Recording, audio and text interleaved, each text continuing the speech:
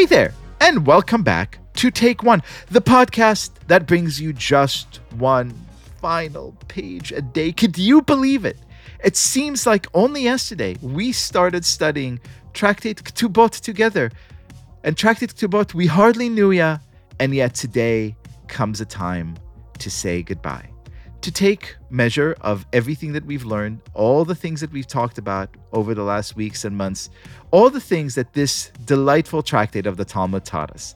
So on this show, when we say goodbye to a tractate or hello to a new one, when we need to sum things up, when we need clarity, wisdom, and brilliance, we call one man and one alone. He is our very own teacher and guide through the thicket of delightful Talmudic journey. Rabbi David Bashevkin, how are you, my friend? Liel, what an absolute joy to be speaking with you today to wrap up what is considered to be one of the most densely packed tractates in all of Talmud. Like, if you get through Kesubot, then you basically did a tour of all of the major topics that come up in the Talmud. But I imagine that a lot of people are leaving this tractate with almost like a curiosity or almost being perplexed in a way, because, there's this beautiful story which really highlights the conundrum of this tractate, where, you go into a lot of homes, Jewish homes, and you'll notice that people have a custom to hang their kesubah on the wall. First thing you see when you enter mine.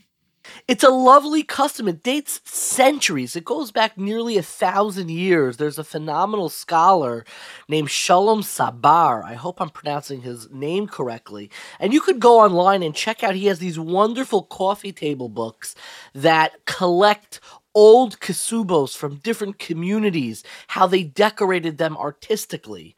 And there was once this charming story where somebody asked, a more serious, very Talmudic rabbi, and he asked him, should I hang up my kesubah on my wall in my house? And the rabbi kind of looked at him, because he's like a very serious, very legalistic thinker, and he said, well, are you accustomed to hang up all of your shtaros, which is Aramaic for financial documents, on your wall? Like, are you hanging up the deed to your home? Are you hanging up contracts?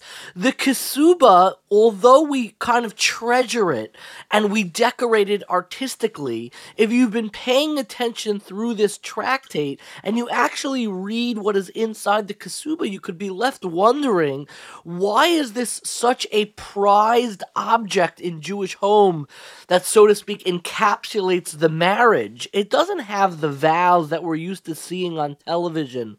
Dearly beloved, to have and to hold. We don't have those words in the kesubah. The kesubah is very strict, responsibilities between the spouses about how monetarily, financially, what property is going to be given to the marriage.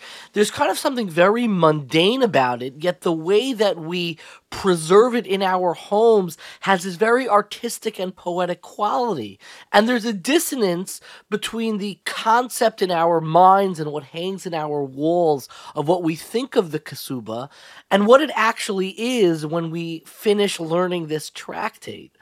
And I think more than anything else, what's so strange about the kesubah is that nearly all of the obligations that are detailed in the kesubah are not even just the obligations during the marriage. They're obligations of what the spouse owes the other spouse if the marriage falls apart, if there's divorce, if there's death. What do you owe that other spouse? Is that something you want hanging on your wall? It seems very almost bleak, not just mundane. But I think after journeying through this tractate, you actually get a closer vision of what the Jewish concept of love is all about. And this is what I wrote in the closing essay that I always love. It's one of the great joys of my life that we publish on Tablet at the end of every tractate, a reflection of the underlying concepts. And as you get ready to read, of course, now is the time for everyone to take a quick pause, go to your computer, your phone, or wherever you read for pleasure and enlightenment, and look up Rabbi Bashevkin's essay on tabletmag.com. It's really one of the great joys, and I wrote as follows in this closing essays on Kesubot. The Ksuba is a far cry from the happily ever after that usually concludes fairy tales, but the Jewish concept of love is different. It's concerned not with romance, but with responsibility, the sort forged by common obligations, daily rituals, the pedestrian commitments that preserve a marriage on a dreary cold day when no one has taken out the garbage yet. It's the responsibility that is told through the shopping list displayed on the fridge and commitments that motivate you to get out of bed to refill your spouse's water bottle. The Kesuba is deliberately banal because enduring love only emerges through actual commitments. After the ever after, the Kesuba preserves that foundational love concretized during the wedding, but amortized through the responsibilities and duties over the course of the entire relationship. And that is why the enduring love of Jewish marriage, as sacredly concretized within the Ksuba, deliberately focuses on what happens after the marriage. Because a part of Jewish love is the love that extends beyond the loving relationship. And something about the modern world of love and dating makes this form of love even more valuable and important to foster. I think we see this, and I discussed this in the essay, with this notion of ghosting, that people dissolve relationships in a heartbeat with no responsibilities, with no communications back, and the relationship just disappears into thin air, and we gaslight one another like we're wondering if it ever happened. The material seriousness of Jewish love and marriage is concretized through the Ksuba because it can't just disappear.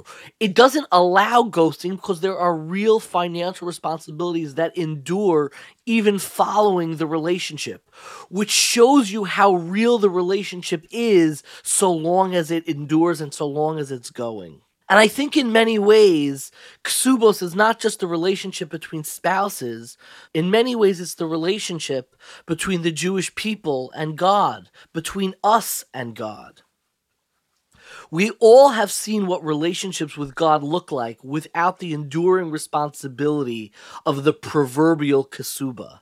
A relationship without a ksuba exists so long as it's convenient and fun. Without a ksuba, we may have Shabbos, but just as long as it isn't too onerous or comes at a bad time.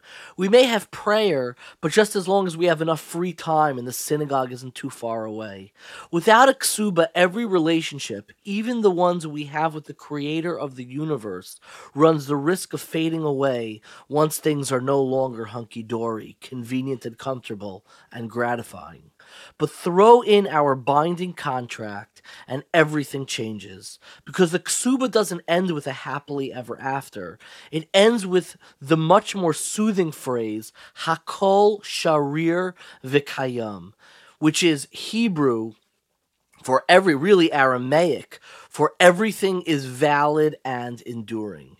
It's a fitting testament to the lengths of Jewish love, a love beyond love, a love even when you don't feel in love, a love that can't just disappear, but endures through commitment and responsibility, enduring that is ever after.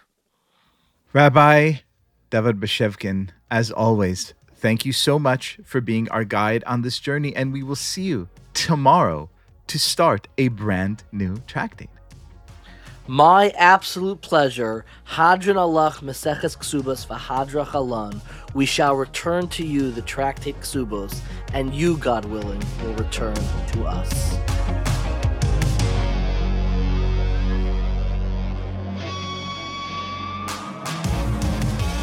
This has been Take One.